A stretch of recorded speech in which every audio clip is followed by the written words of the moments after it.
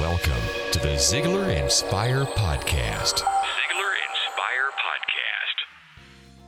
Hello there, I'm Blake Lindsay. Welcome to Zig Ziglar's Inspire Podcast. I'm excited you're here, and I certainly hope you're having a better than good day. If you're not, then you have come to the right place. From the title of this podcast, you can tell that today. We are talking about a very important subject, raising children. What an awesome responsibility, and one that we can always learn more about. Let's join Mr. Ziglar as he shares some inspiring thoughts on the subject. I'll be back in a few minutes. Let's enjoy some Zig Ziglar together. In the world in which I live, I do a lot of talking about moral values. Dr. Robert Coles of Harvard University just finished a 20-year study on the subject. He was asked the question, what's the most important things you can teach your children if you want your children to be successful? And Dr. Coles, the world-renowned psychiatrist, said, if you want to give your children the best chance at success, you will teach them strong moral values. If you were to go down the list of the qualities of success that you've identified and look back at it, you would discover that over 50% of these really are moral values that we are talking about. And if you'll look carefully, you'll discover that every single quality which you identified are also identified very clearly in the Bible, the greatest success book ever written. The best place to go in the Bible for instructions is the book of Proverbs. I mean, verse after verse tells you how to run your marriage. Verse after verse tells you how to raise your children. Verse after verse tells you how to run your business life. It tells you how to run your moral life. It tells you about the people you need to associate with. I mean, in one book of the Bible, the book of Proverbs, you can learn things that absolutely are astonishing. Newspaper columnist Dale Shockley observes that some books will spend 200, 300, or 400 pages on one subject, but there's one book that covers all the subjects in that one book. It, of course, is the Bible. On being a husband, 1 Peter 3:7 says, in the same way, you husbands must give honor to your wives. Treat her with understanding as you live together. She may be weaker than you are, but she is your equal partner in God's gift of new life. If you don't treat her as you should, your prayers will not be heard. On being a wife, Ephesians 5:33. So again I say, each man must love his wife as he loves himself, and the wife must respect her husband. On being a parent, Proverbs 22:6.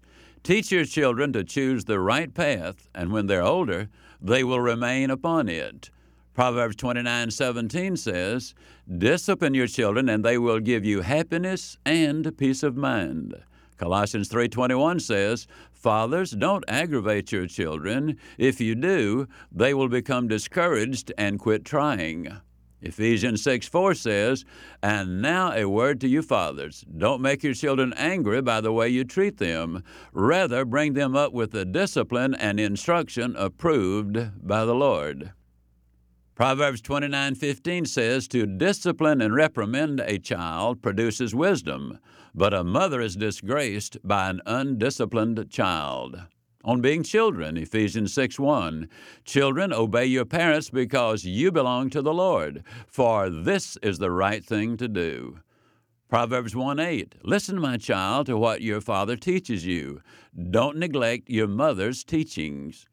Proverbs 23:22, listen to your father who gave you life, and don't despise your mother's experience when she is old. Proverbs 15:1, a gentle answer turns away wrath, but harsh words stir up anger. Proverbs 29:11, a fool gives full vent to anger, but a wise person quietly holds it back. Romans 12:18, do your part to live in peace with everyone as much as possible. Ephesians 4:32, instead be kind to each other, tender-hearted, forgiving one another, just as God, through Christ, has forgiven you. 1 Peter 3:10 and 11, for the Scriptures say, if you want a happy life and good days, keep your tongue from speaking evil and keep your lips from telling lies. Turn away from evil and do good. Work hard at living at peace with others. James 4:7 says, "So humble yourself before God, resist the devil, and he will flee from you." It is absolutely true that the Bible is just as up to date as today's newspaper. You will understand that all of the information in it is current and usable in your personal, family, and career lives. Let me emphasize something else here.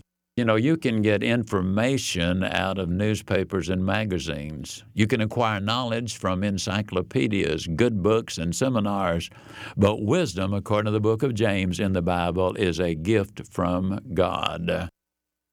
Let me give you an example of wisdom on display by a lady who finished the 5th grade. She just happened to be my mother. When I was a youngster, I worked in a grocery store. It was the heart of the Depression. There were 8 of us children still at home when Dad died. There were 12 of us all together. Things were very, very difficult. I worked on Saturday in a grocery store from the time before I entered the 5th grade. I worked from 7 o'clock in the morning until 11 o'clock at night. I made 75 cents. Henson's Sandwich Shop there in that little town saw that I was a hard worker, was enthusiastic about what I was doing, and that I obviously was very dependable. They offered me a job to pay me $1.15 a day, and I would have to work roughly 4 hours less than I was working in the grocery store. I don't need to tell you that I wanted to make that change. My mother never even considered letting me do that. Her reasoning was this. She said, "Son, I don't know Mr. Henson. He might be a good man, but I'm told they sell beer in Henson's Sandwich Shop. I know Mr. John R. Anderson, the man who owns the grocery store. I know he's a good man, a godly man, and I know that he is going to do right by you. Now, at the moment, son, that other 40 cents might look like it's a lot of money. And in those days, it was. You could buy a 24-pound sack of flour for 55 cents. You could buy 3 pounds of good bacon for 27 cents. You could buy a good-sized orange for 1 cent. So that other 40 cents, when every dime was imported. My mother said, we can live without the 40 cents. The impact of a John Anderson can be very important in your life. The bottom line is, Mr. Anderson treated me like a son. They did not have children. He took me to a Piggly Wiggly convention, a grocery convention in New Orleans, Louisiana. Every Wednesday, he would get me in his car, and we would ride out to the large farm while he dealt with the overseer and the people working there. He treated me, as I say, like a son. The bottom line is, my son is named after John R. Anderson. On my wall of gratitude, where I have 26 men and women, Mr. John R. Anderson is right there on that wall of gratitude. The association is so important. Being with and around the right people is so important. Simple example of Mr. Anderson's wisdom. One day a man came in with a business proposition, and it sounded good to me as a child, but Mr. Anderson never considered it. When the man left, I said, Mr. Anderson, that sounded like a good deal to me. Why didn't you take advantage of it? He said, well, boy, let me tell you something. I learned a long time ago, you can't make a good deal with a bad guy, and that man is a bad guy. That was part of my philosophy of life, has been ever since that day. When my mother left me in that grocery store, it was the best thing that possibly could have happened to a small child. Parents need to make decisions for their children until the child is old enough and mature enough to make those decisions himself. The bottom line is very simple. We need to teach our children to hang around with the right people. The Los Angeles Times did a study several years ago of prominent people, and they learned that in virtually every case at one stage of their life, they made a conscious decision to associate with only people of high moral, ethical values. The results were they became very successful. Now, what am I saying? I'm really saying that the most important thing that we can teach our kids if we want them to be positive and successful in life are the qualities which we've all known really all of our lives are the important ones. We got to teach our kids that they've got to be team players and that they've got to learn and accept responsibilities on a daily basis in the home. It's not something that mom does or dad does. There are little things that even the 3- and 4-year-olds can start participating in.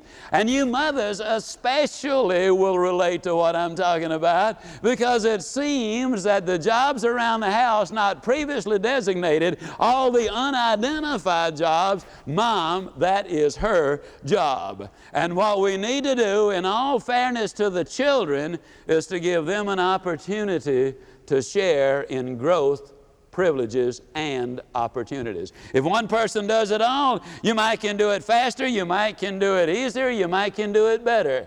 But then the kids will assume pretty quickly that you're so much better at it than they are that it's no point in them getting involved, and from then on in, it's difficult to get them to participate.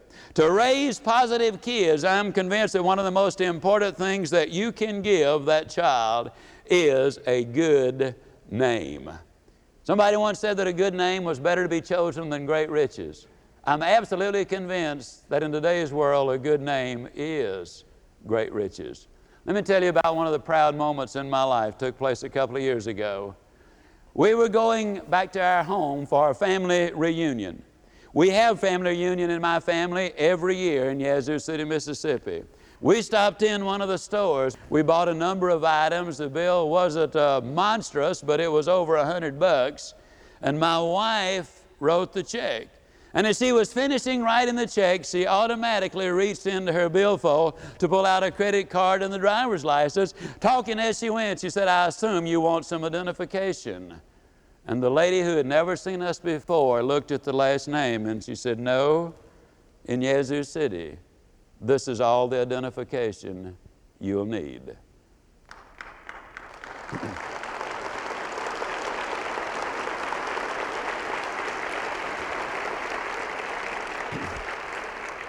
How grateful I am that my mother, my older brothers and sisters, my cousins, my in-laws left that kind of heritage. We need to teach our kids from the beginning that when they sign their names to their schoolwork, they're saying, "This is mine. It's what I have done. This represents my efforts right here." I remind you over and over and over that you're what you are and where you are because of what's gone into your mind. And your child is exactly the same way. And so when we put all of the good stuff in over a period of time, it makes a difference. It's not the big things, though. It's the little things that you daily do that makes the difference.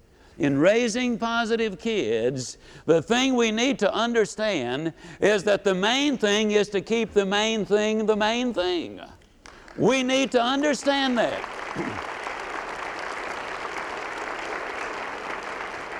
And the main thing on a daily basis when the kids get here is to raise them in a positive fashion. Doing the little things make the big difference. And some little things do make great, great big differences. Andrew Carnegie at one time had 43 millionaires working for him. Now, in those days, $1 million would be at least $20 million today, probably twice that amount.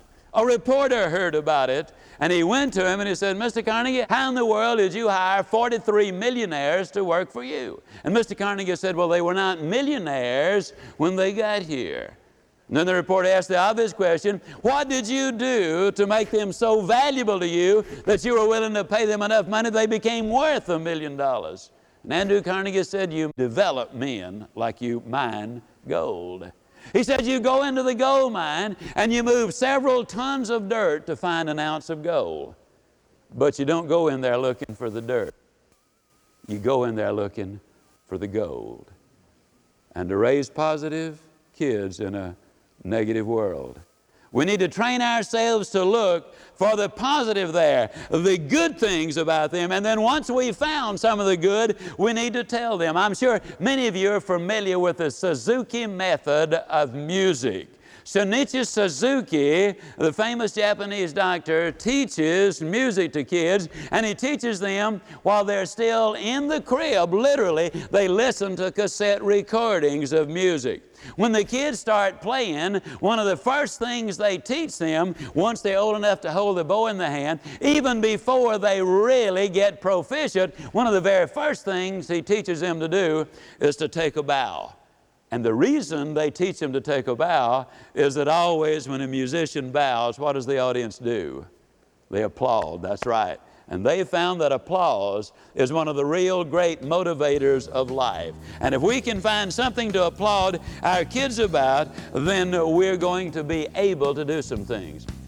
What a timely message to hear today. Teach our children all about respect, integrity, honesty, and good character, and they can do anything in life they choose. I hope that you've heard something today that you can use. If you have, I'd love to hear from you. You can call me if you want to, 972-383-3268, or drop me a line at blindsay, Lindsay, at Ziglar, ZIGLAR.com. I love to communicate with our podcast listeners. If I can help you in any way, please let me know. Until next week, I'm Blake Lindsay, encouraging you to live your life to the fullest. Ziglar. Inspiring true performance.